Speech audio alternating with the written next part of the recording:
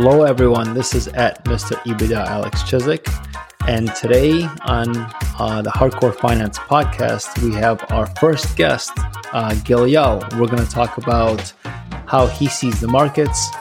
His unique background brings an interesting perspective, and what he's going to invest in and how he seeks alpha, that extra tidbit of return on his investments.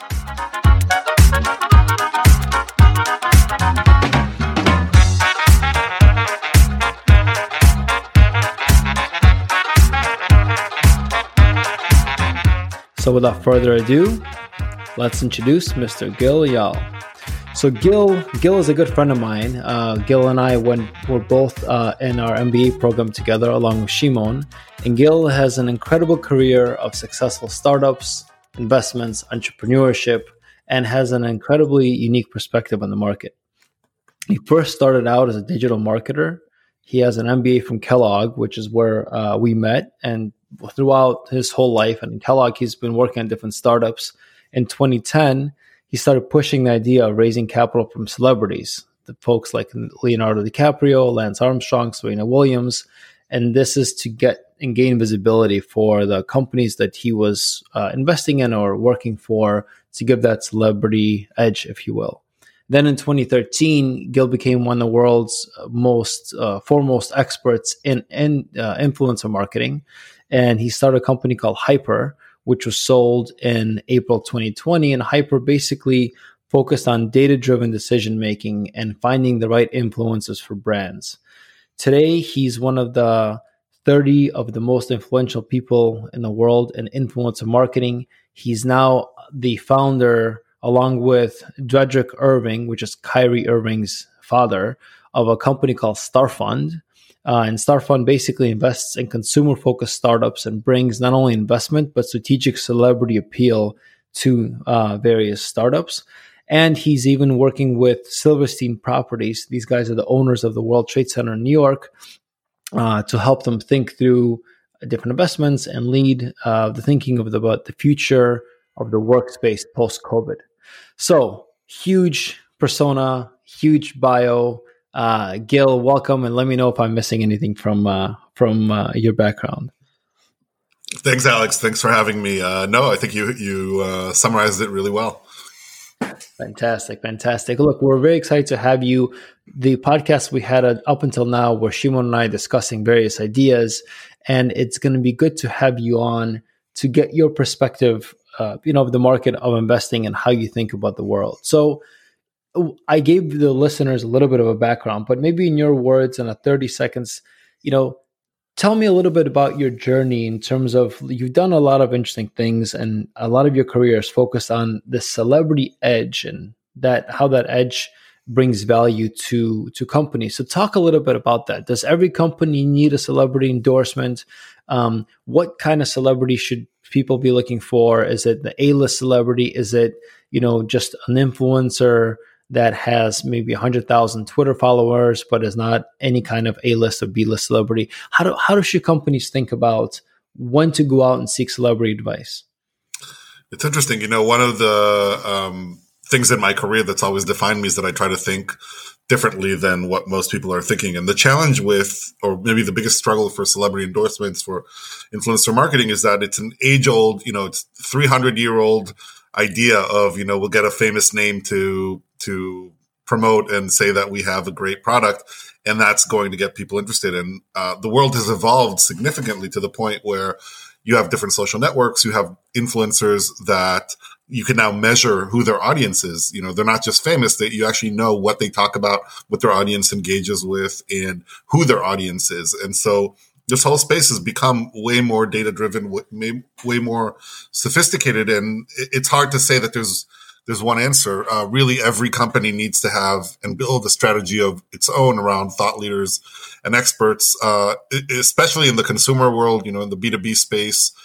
There's room for thought leaders, but it's sometimes a little harder to find the right ones or to find the right channels to post. But as far as consumer-facing brands, I would say that it's rare to find a brand that doesn't need to have a thought leader or an influencer strategy.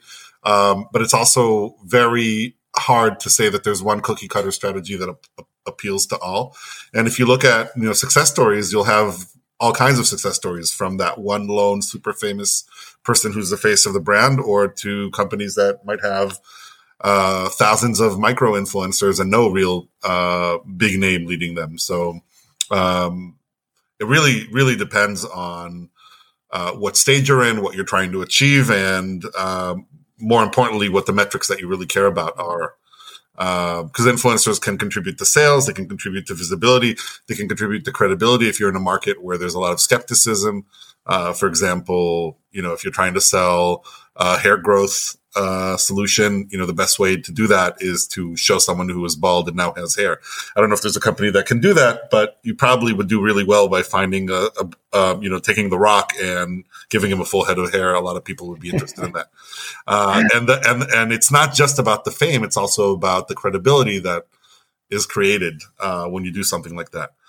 So it really varies on a case-by-case basis. And when I look at companies, as an investor and as an advisor, I always think first and foremost,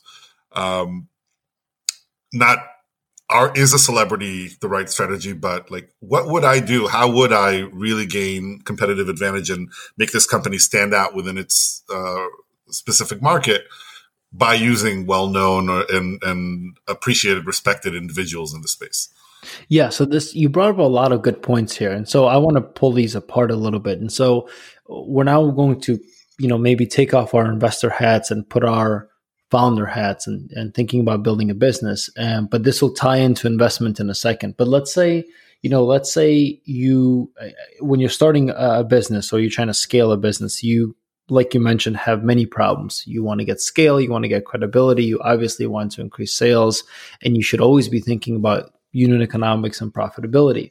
Now, if you as a manager of a company have a war chest, X number of dollars, it doesn't matter. And let's say that going after a celebrity is the same cost profile as doing, let's say, performance marketing or other traditional types of marketing.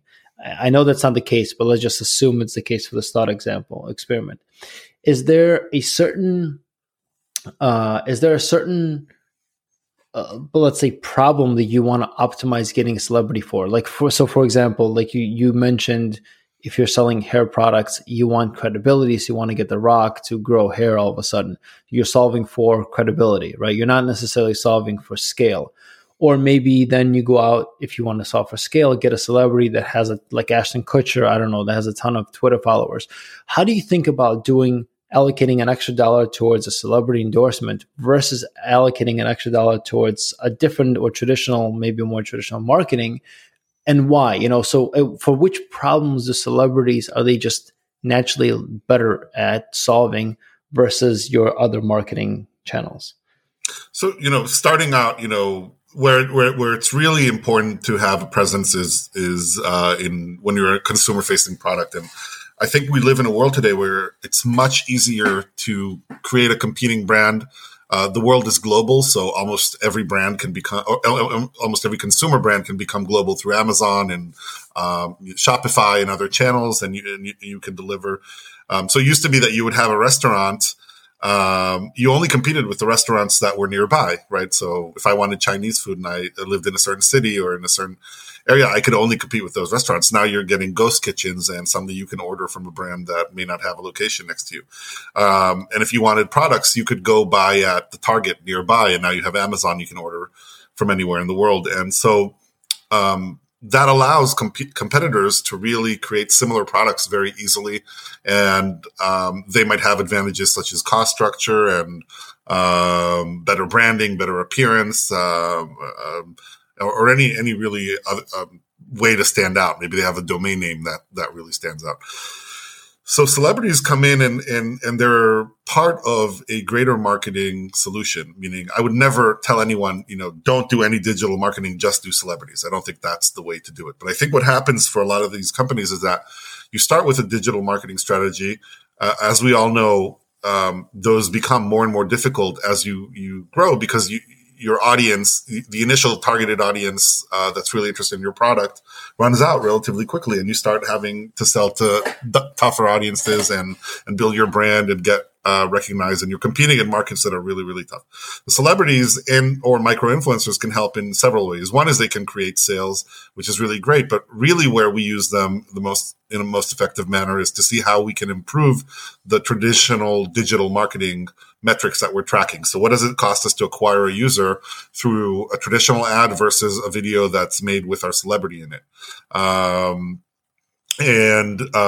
we getting higher quality users? Are we able to get to users that otherwise wouldn't have heard of us or would have chosen the competing product, but because we have differentiation and credibility that's generated through these types of people, are we getting better metrics? So it all comes down to those same metrics that you're used to seeing as a marketer anyways, and that measure the health of your marketing channels and the pipeline that you have. But what we try to do is leverage them to improve it. And, it's a really tough space as a digital marketer. Facebook, Google, and, very, very few other companies have a very, very strong grasp over this market.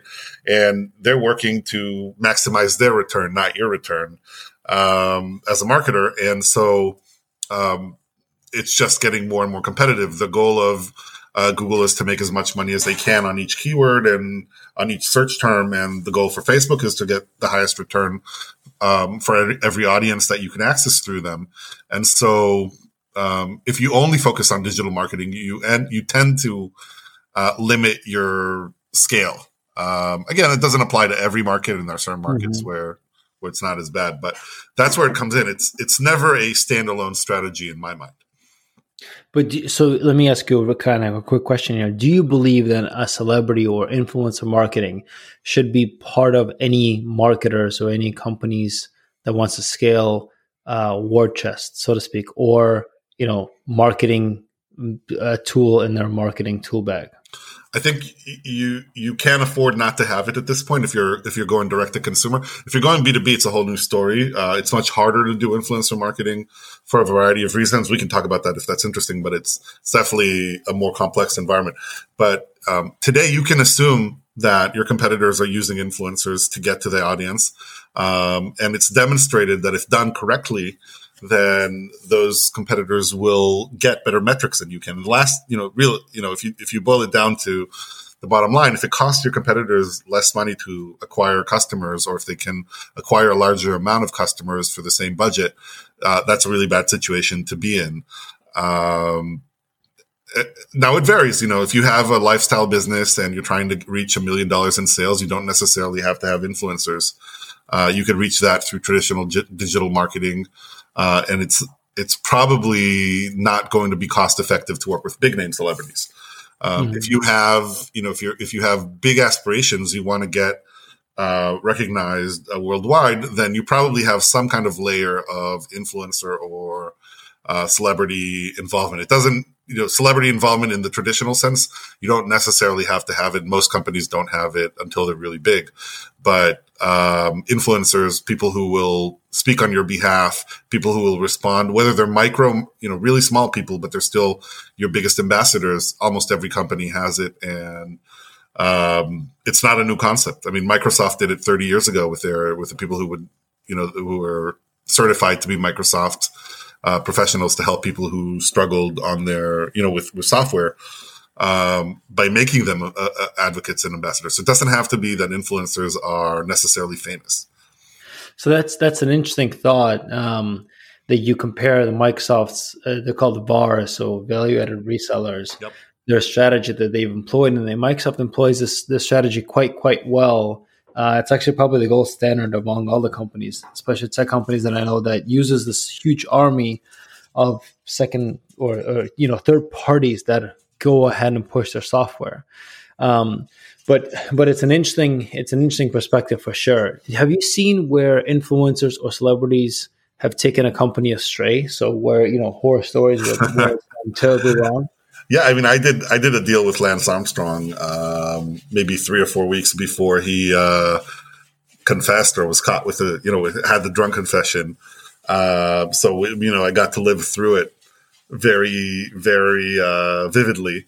And you as a company at that point, you have to either embrace it or like completely reject it. So a lot of his sponsors at that point, kind of turned away from him.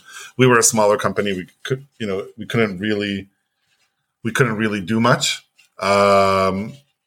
So what we did is, we decided to embrace it, and we said, okay, we're gonna take photos of every part of this journey because it's a historical journey. It's an interesting journey of how he's dealing with this. And so that led to a very good relationship with him, at a time where he wasn't doing as well as he could have. Now, of course, you see an understatement of the century. Yeah, you see. I'm being careful here because I still want to maintain that relationship. But you see cases where it's very hard to recover. Where violence or drugs or really embarrassing behavior really harms the brand. But I think we've gotten more and more patient with our celebrities. We've seen, I forget which celebrity it was that was licking donuts at a store and everybody forgot about it a week later. People cheat. People, go to prostitutes and people kind of forget it the next week. And maybe it's just the shock value has gone down. There's just a story now about Jay Alvarez and his sex tape, and people are already talking about what a genius move it was, where Kim Kardashian, who did it, 15 years ago or 10 years ago, got a lot of criticism for it. Yeah, it's an interesting perspective of how social norms have changed and how they're still kind of right or wrong. Don't do stupid things, and but the shock value of sex tapes, for sure. I remember Paris Hilton's sex tape, and back in the day that was scandal among scandals. But now, again, I feel like if a celebrity puts out a sex tape, it's almost intentional. Yeah, and one of the things is really what kind of brand are you? Not every brand is squeaky clean. Yeah, I totally hear you there. So let's change topics a bit and talk a little bit about. So when you're investing now and you're looking and evaluating companies, what do you look for, in startups, and maybe take the listeners from some of the basics. I'm sure lowering cost of acquisition, CAC, increasing lifetime value, LTV of customers, but beyond the unit economics, what special ingredient do you look for? What's going to signal to you that, hey, this company is about to maybe take off, and I think I want to make a bet here? So, for Starfund specifically, which we started, we have a very specific formula that's worked for us before. And the idea is actually really simple. It's, we're in a world where it's not very hard to create consumer products. It's very hard to make them stand out. And so what we look for in a company is a few things. Forget anything to do with the founder, forget, all the natural stuff that everybody's looking at. And let's talk about the unique stuff that we look at. So the biggest Gil, sorry, I'm going to interrupt you for 1 second. In 30 seconds, tell the listeners about the standard stuff, because just to bring everyone on the same page. Yeah. So, of course we look at the basic things, do we have a great founder? Do we have a product that is unique, that has positive qualities that will actually be valuable and helpful to that customer? Have we recognized and identified marketing channels that are going to be effective, so that if we do raise capital, we know where to spend that? Are we able to create inventory at the right pace? It's probably different than a lot of other companies, but we're very consumer focused. So the questions that we often come across are those. So for example, it's very hard for us to invest in, say, weed-related products, even though that's been legalized in a lot of the U.S. because it's so hard to market them. The social networks and Google are making it tough, and it's just a problem that's bigger than us. So we basically try to understand the thesis behind it, understand what their unit economics are, what does it cost them to create a product, what does it cost them to get it from the factory door to door. Can they do that at scale? And does the cost increase or decrease when they do that? And then assuming all that happens, how would they spend the capital that we're able to give them to grow rapidly? And then now we go kind of to the less standard. But our strategy is very simple.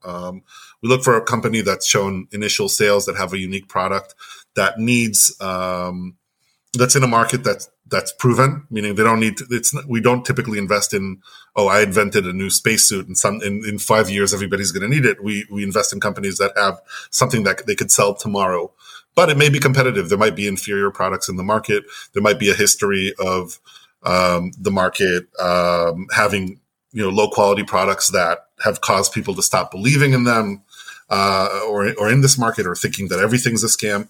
And that we know that by bringing in the right celebrity, and this is the really, really important thing, the right celebrity or the right influencers, we can create both visibility and credibility. And then what we look at is, do we have the ability to do that in the market? Do we believe that we can find that right celebrity? We can get them engaged enough to create interest in that market. And the goal is really simple. We have a 12-month plan for every company we invest in, which is very quick. The product's already on the market. We build a very credible and manageable direct-to-consumer marketing channel, and then we layer on top of it very heavy celebrity endorsement. So visibility, credibility, bring in all the guns together with the idea of generating a name for the brand. And once we reach a certain milestone, say $1 million a month in sales, approaching the retail partners and saying, look, we have a brand that could drive people through your door. People are looking for us online. Look how fast we've grown. You want to have this brand at your store. Because really that's the virtuous cycle we're looking for. When you can have a great online product, but if you're not in stores, you're always fighting for people to remember you. The good thing about being in stores is that people walk into the store looking for your brand, so the store's happy about it. And then when they get to the brand, they look it up online, so they remember that you can sell it online, and it creates a 1 + 1 = 3. And the goal is within 12 months to be in retail with each one of the brands that we invest in. So is it the wrong time to tell you that I invented an incredible spacesuit that in 5 years you're definitely going to need? Is this the wrong time to tell you I'm afraid of heights? Well, then maybe someone else will need the spacesuit. So you brought up a couple of interesting points there, and I want to tease them apart.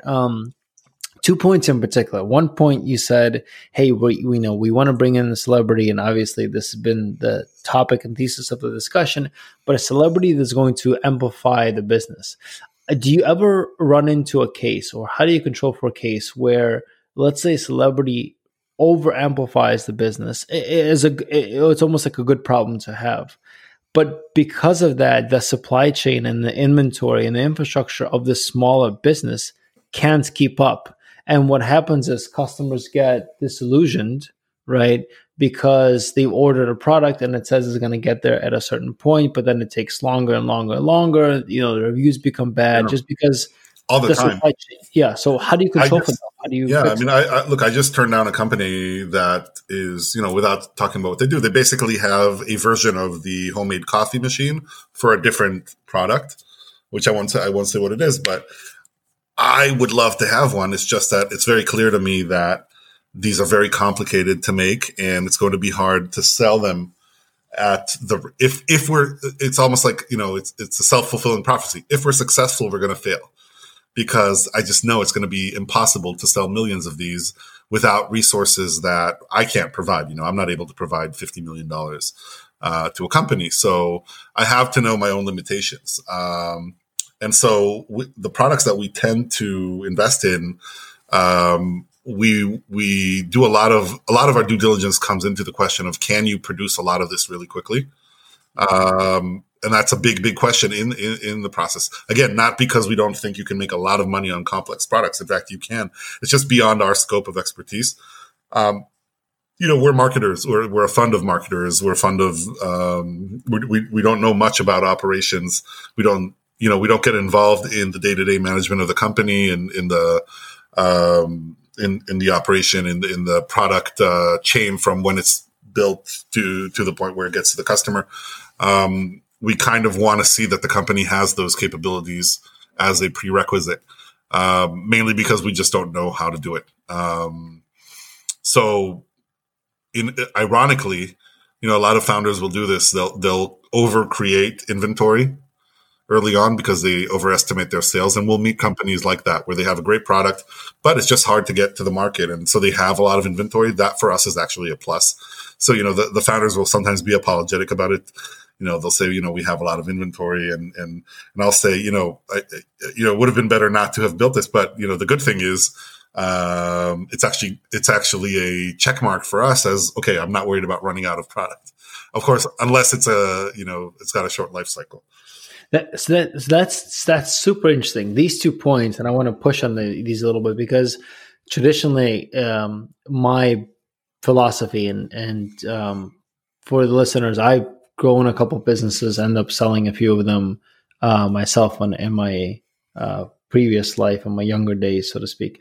But my philosophy when I work on scaling businesses is I'm nervous about inventory actually. So you definitely need to be able to scale and scale quickly, and you have to test for that, right? You kind of have to stress test the system. But if I would come to a business and see a lot of inventory laying out there, that's bad news. It's what? That's bad news, right? It's bad news because it raises a flag of why isn't it turning, why isn't it moving, right? And what you see it as a positive. So that's very interesting and unique. I would say, it would be better if they told me I made $10 million in inventory and I sold it all, but then they'd probably be too expensive for me to invest in. And it happens to be the problem that I know how to solve. So it's a good match, but it's not the end of the. Over projecting your sales is something that I think in the world of. Even, you've worked for big companies. I worked for some big companies. They do that all the time. I remember working for Dell during the summer of between my first and second year at Kellogg, and they just released, I forget what it was called. It was like a tablet at the time, right after the iPad came out, and I was just shocked at the fact that we didn't know how to project how many we're going to sell. And by the way, we sold way less than were projected. And that was, for Dell, which is, the opposite of a startup and a company that has all the resources in the world. And so it's not, to me, it's not something that you can reasonably expect the founder to project at that point. Which, touches on financials in general. A lot of founders tell me I'm worried about giving you my financials because I don't want you to think I'm too optimistic and really I just look at them to understand, how do you think about this business? What do you think is going to acquire a customer? I'm not expecting you to really project what's going to happen in 3 years. If you could do that, you wouldn't need me. You'd be a billionaire. Yeah, when I was at one of these aforementioned big companies that you talked about, I did some M&A deals. And when I would look at companies and I look at projections, I think, okay, 50% of it is complete bullshit, and everyone's going to show a hockey stick. But for me, it's similar to what you're saying, slightly different. I look to see if the thought process was there. Did they check off all the boxes, right? Did they think about these things? Did they at least project? Exactly? Did they realize that past a certain level of production, they need another factory, right? Exactly. Did they realize that? Once they sell outside the U.S., there's a tariff. I don't know. There are all kinds of things that really you want to see that they thought it through. And the hockey stick is great. When businesses really hit it, but let's be honest. It's a rare sighting. Exactly. So the other point I want to push on is the thought process of getting things into stores. And to me, certain products definitely deserve shelf space, and these are kind of mass products, and retail is a great channel. Although retail is not cheap, and we can go into, I think, without going too deep into this, but you have to you have to sell on consignment, you have to pay to be in various parts of in the store, then end cap or not. So there's a whole economics model, right? And this better than anyone, of what it takes to be in a retail store. That to me says, just take a bite out of my margin. And why can't I do the exact same thing online? Like, what does retail give me for most products, not all products. Some products, again, definitely deserve to be in the store because it's just you got to touch it, feel it, and it just sells itself versus something that's maybe online you can't experience. But if you don't need to experience it, why be in retail? Like that, to me, that's I would push on that and say, why cut my margin? Why even have a headache of someone dealing with all the bullshit that retail brings to the table if you could just sell direct to consumer online? Well, I think, it varies by product, obviously, but there's a virtuous cycle of being in the store that's really important to keep track of. It's a signal to a buyer. The brand that's in the store tends to be viewed as, higher quality, as it's been vetted to a certain degree. Now, the way you get into the store is really important. Like at the end of the day, shelf space is really important to stores, and they view products in two ways. They see them as somebody that drives customers into the store, something, really more than two ways, but either it drives customers into the store, like milk, right? You got to go into the supermarket. It might be a loss leader. They may even sell it at a loss for that. They view it as a product that you just have to have, if you're going to be, you just have to have Apple at your store. You may not be making a lot of money on selling Apple products because they're so strong, but you can't have like an electronics store and not have Apple products, or it's very hard to do that. And then they view products as like an experiment. Let's see how this sells and what kind of velocity we can see for this product. What we try to do, what our goal is to come in and be in that first category because of the celebrity and because of the fact that people, there's a lot of hype around the product. When we come into the stores, we say, look, we're going to bring you foot traffic because this celebrity is going to be talking about this entire year. You're going to get free publicity all the time. And so we do sign exclusivity deals. We're going to say, we're going to say that it's only available at this retailer. And, that's an important, it's kind of a really weird world. And I always compare it to like the MBA programs. I don't know how many MBA programs you applied to before you ended up choosing Kellogg, but I applied to 4, and I had, 4 additional ones I would have applied to if I didn't get into one of my top schools. I ended up getting into Kellogg. So, and then, the bowl kind of flips, from you praying that a school accepts you. Now they're really hoping that you accept them. So because they want to have a high acceptance rate and, other things. So, it's kind of the same way with these products where you want to be in that category of products where the stores really want you there. And then that affects everything. That affects the business model, that affects the costs, and it affects the scale. And at the end of the day, for a lot of products, it's very hard to get massive scale without having the support of retail. Not for every product. And there are definitely products that don't need it. Specialty products, high fashion, designers who are working on their own brands might not need it. Their own fashion brands or beauty brands, they might not need it. But at the end of the day, even if you look at like brands like Kylie Cosmetics and, the biggest influencers in the world, which have their own brands, they end up going into retail because there's just only so much you can sell online. Because it's so easy to price shop and to see alternatives, and people want to try stuff on, and you want to have that location where people can experience it beyond just what the influencer is saying. So it really depends. And, you know that the deal that Kylie Cosmetics gets is not the deal that an average beauty brand gets when they speak to Sephora or to Ulta Beauty or whichever, I don't know what store they're in. Mm-hmm. Mm-hmm. Yeah. So look, it's a great perspective about I love the analogy of, first you seek them out and then they seek you out, and then it becomes this. It's almost it's a game really, and who holds the upper hand, and when do you play your cards and how do you negotiate? Well, we can talk about negotiating theory at length, probably for hours here. For sure. But, at the end of the day, it's a question of creating scarcity. And if you're just another one of a lot of beauty brands, you're not going to get in the store, or you're going to have to pay a high price to get into the store. If you're the only one that's, Kylie Cosmetics, then all the stores are going to want you in there. So let's take this and kind of zoom out a little bit and think from a macro perspective. So, obviously there are many asset classes to invest in, and I do want to ask you about how you think about, allocating a generic portfolio or even your portfolio of, between index funds, different stocks, investing money into startups. crypto or whatnot. But before that, if one of our listeners or if a person out there wants to get exposure to startups, there are, I guess, traditional paths of angel investors, which are, very early kind of supporters of a company that are willing to roll up their sleeves and help a company get going. Venture capital a little bit later, which is, where you play, look for kind of quick returns over the course of 3, 4, 5 years, many rounds of venture capital, you become big, you go to private equity, then you go to the public markets. That's typically a very rough path here. But if an average person out there wants to get exposure to startups, can they?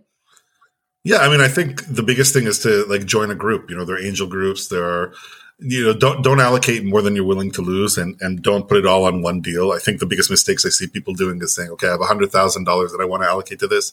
Let me find a startup and give them $100,000. Where really you want variety, and you want to start creating a peer group that you can invest with.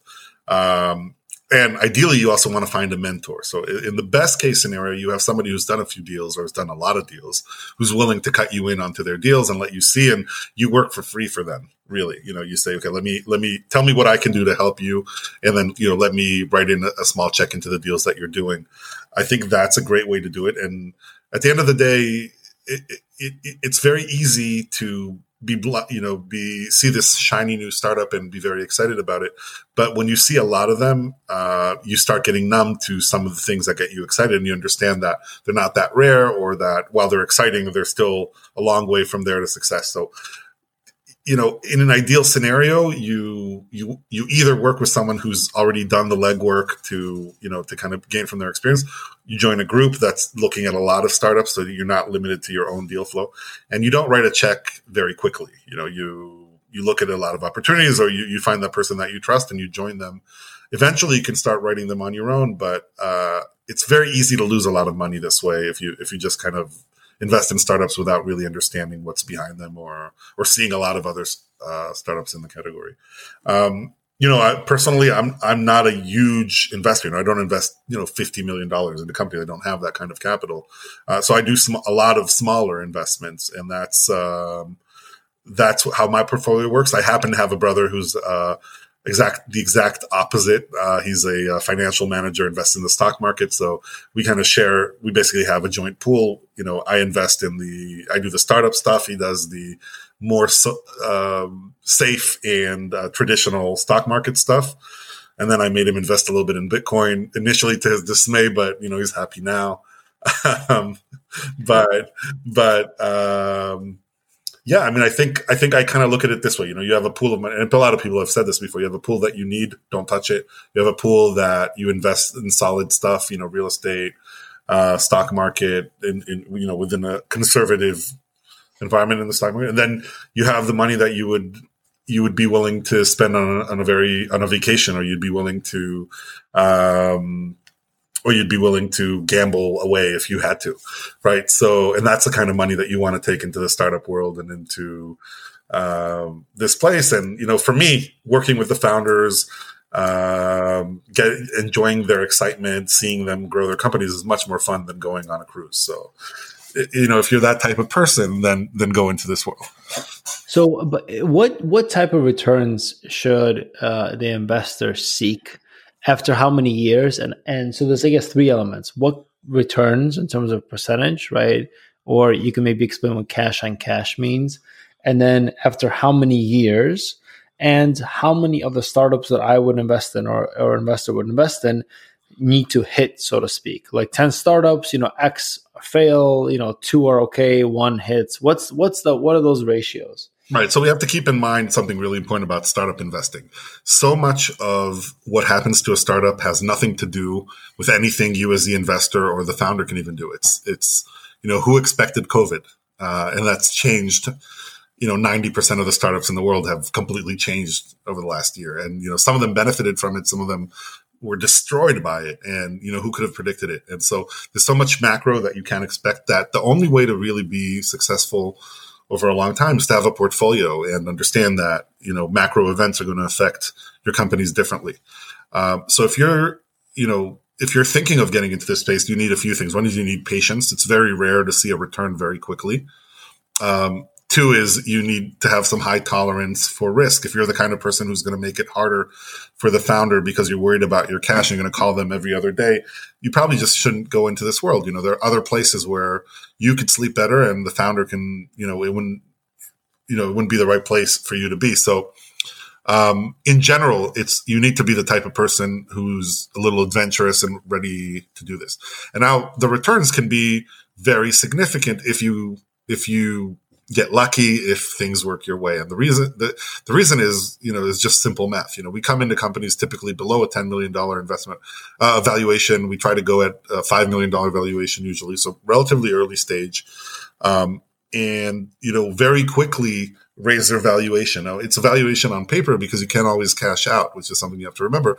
But if we bring a company from, say, $200,000 a year in sales to $2 million or $20 million, that significantly impacts the valuation, sometimes 10x, sometimes 20x, and sometimes more, depending on the product. So you can make a very, very big return with the understanding that that's not going to happen with every company. You're probably, if you do 10 companies, statistics show that, 6 or 7 will completely fail.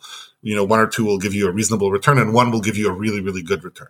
So you want to have a 10x or a 20x or a 30x, and different funds have different strategies to achieve that. The bigger you get, the bigger the exits you need. So, because we come in so early, a $50 million sale for us is a 10x return.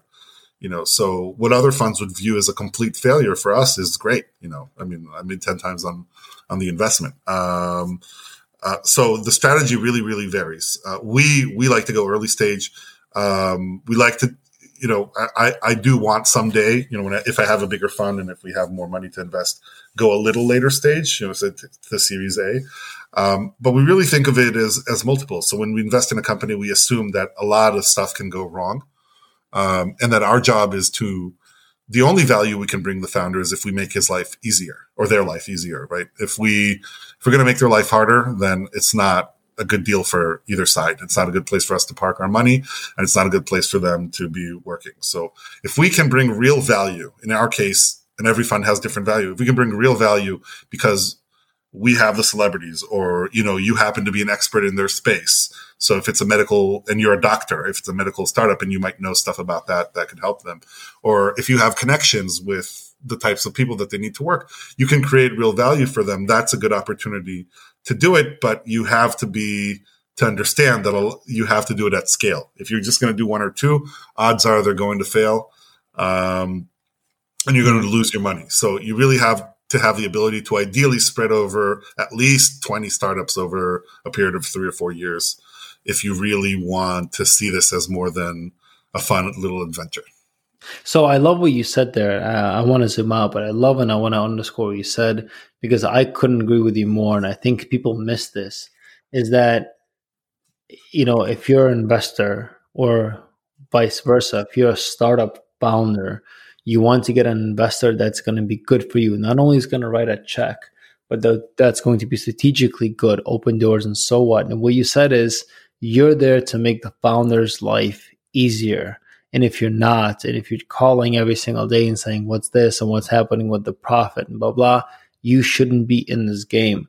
And that is, it sounds like of course, statement, sounds very obvious. Yet when, you're in it and the markets are moving and macro environments are moving, and a lot of times, like in any startup, there's a big element of luck that makes something succeed. And you just need one big sale and the customer's waffling or whether they're going to, buy or not. There's tension and there's pressure, and it's really easy to kind of default to your bad demons, if you will, and start putting pressure and saying, well, do more and sell more and, be more, instead of thinking, okay, how can I be more helpful? And I think this is key, right? Can you hold your shit together, frankly, through the hard moments, right? Through the moments of kind of pain and pressure, and when you don't know which way luck will break, your way or not. There's also the issue of humility. I think as an investor, we see a lot of deals and we tend to think that we're becoming experts. But the truth is that no one's a bigger expert in this company than the founder. And they're spending, 100% of their time. They're the ones up at night. And we're spending, initially maybe, a significant amount of hours helping them get set up. But on the day to day, we're getting updated once a month or once a quarter or whatever it is. And we're there when they need help. But we just don't understand the business to the level that they do, even if on our spreadsheets it looks like we do. And, there's that story. I forget what the name of that company is that did like pressed juices out west. And, a lot of the big funds invested in it. And the idea was it was a machine that would press juices and you would press fresh fruit and it would make juices for you. And it was healthy drinks and everything. It was all on brand and everything. But at some point they decided that instead of pressing the juices, they'll make a package that is like already pressed and you just put it in the device, which effectively made it so that you could just squish it with your hand. And so this is a great example of, I'm sure the founder knew that this was not a good move, but I would imagine that they got pressured into it. Because on paper that looks great. It's much cheaper to produce. It has a much longer shelf life. But the founder could have told them, "Look, this makes us like every other machine out there." I think you're talking about Juicero. That's what it was. Juicero. Yeah. And so, sometimes a spreadsheet makes a lot of sense, but being on the ground floor, we could all be great coaches watching on TV, but if you have to bring up the ball and run the play, a lot of things that we don't. Sure. Well, look, when you think about the market today, right? Zooming out a little bit further, what are some, how do you think about, stocks, real estate bonds, Bitcoin, or other crypto startups? How do you think about allocating a portfolio? And again, we're not financial advisors, and neither are you. But just how you think about your own investments, and do you see any trends in the market, maybe sub trends, if you will, that are starting to bubble up that will become big movers in the future that people should capitalize on? Yeah. I mean, like you said, don't view this as advice. I think it varies from person to person. My perspective is, I'm a big believer in Bitcoin. I do not believe in any other coins to the point where I would put any meaningful money in them. But again, not as an expert, but just at the high level, I think, I've held Bitcoin for several years now. I'm, somewhat notoriously known for a big sale I made when my startup was really struggling. That would have been worth a lot of money today, but thankfully, I think you should tell us the anecdotal story. I think. Yeah. So, I was running Hyper, and, there've been ups and downs. There were great periods, tough periods. This was, I had bought 25 Bitcoin, very early or relatively early, at around, I think I spent about $10,000 to get them. So around $400, at the advice of a friend who had been nagging me to buy them when, they were, I could have bought them at $40 if I'd listened, but I didn't, because I thought he was crazy.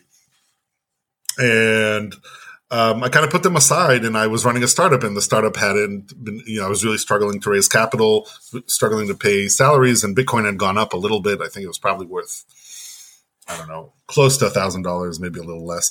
And I had no choice. I made at some point I said, I can't pay my rent if I don't sell this Bitcoin stuff. So I sold about 80% of that portfolio, which would have been worth today.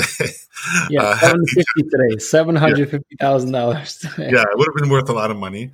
But that's life. I'm looking at the part that I kept as what I'm happy about, and that's exactly it. I could decide that I'm going to wallow and say, oh man, or I use this story as a cautionary tale to people that there's a cost to running a startup, and sometimes it's not exactly visible. If I had just accepted that job at, Zynga that I got after school, probably would have had the cash to keep on the Bitcoin. Maybe I would have had more Bitcoin. Who knows? But, or I would have never met that friend who told me to buy Bitcoin. So who knows?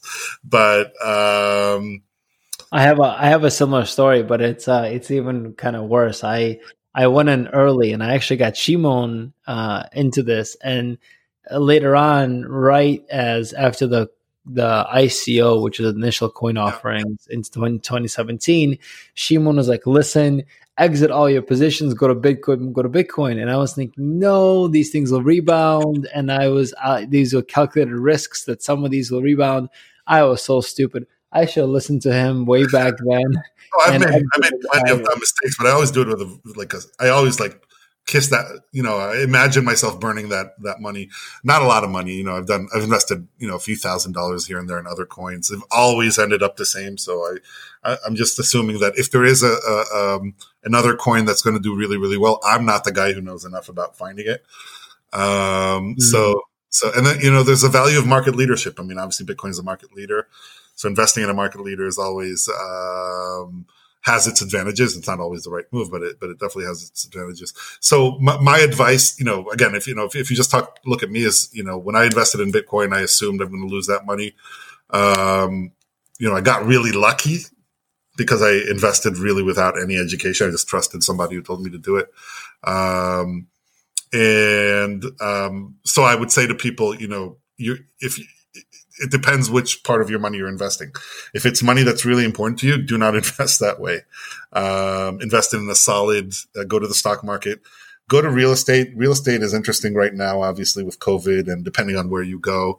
The other hat I wear is kind of the future of the workplace with Silverstein Properties. So, and you may have heard, we've made some massive acquisitions right now because things are really, really cheap. So it depends on, we just bought the tallest building in LA and, for, almost $500 million. So if your profile is of a cash rich investor, you can take different risks. And if you really believe in the market, for traditional people who are thinking about investing their savings or need to be more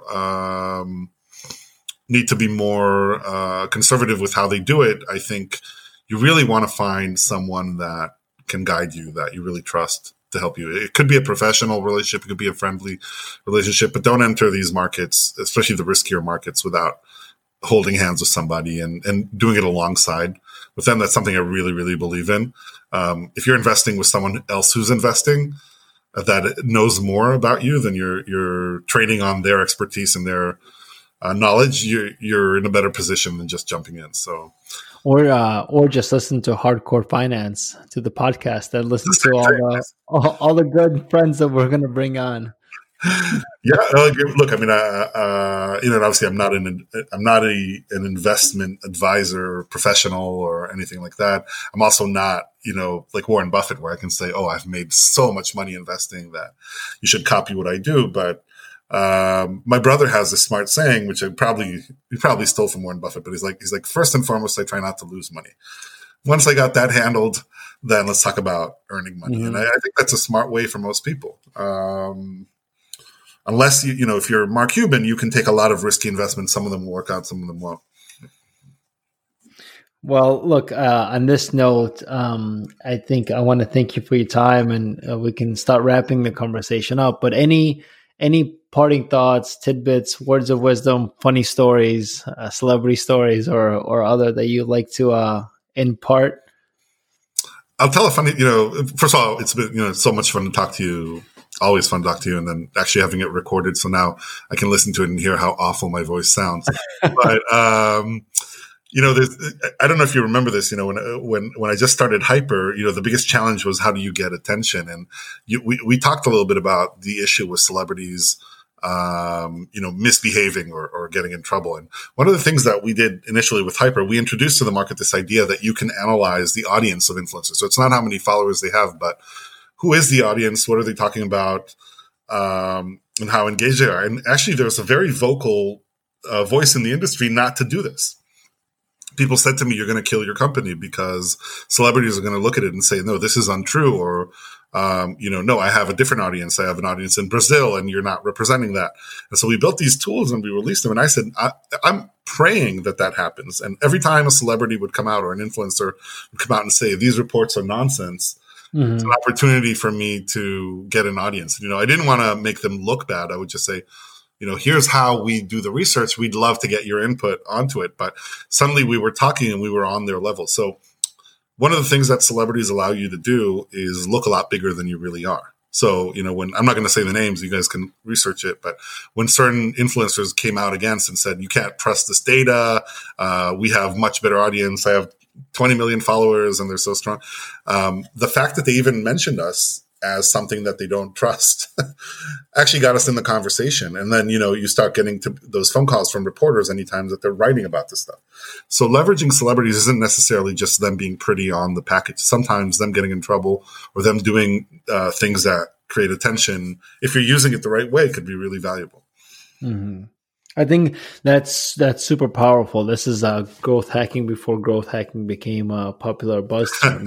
It's great. It's almost like a saying that said back in the day. It said, "No press is bad press." Like any press essentially is good, and you're just getting free attention, free time in the limelight. And we have a lot of very many recent political examples of how this has paid dividends to certain political figures in the U.S.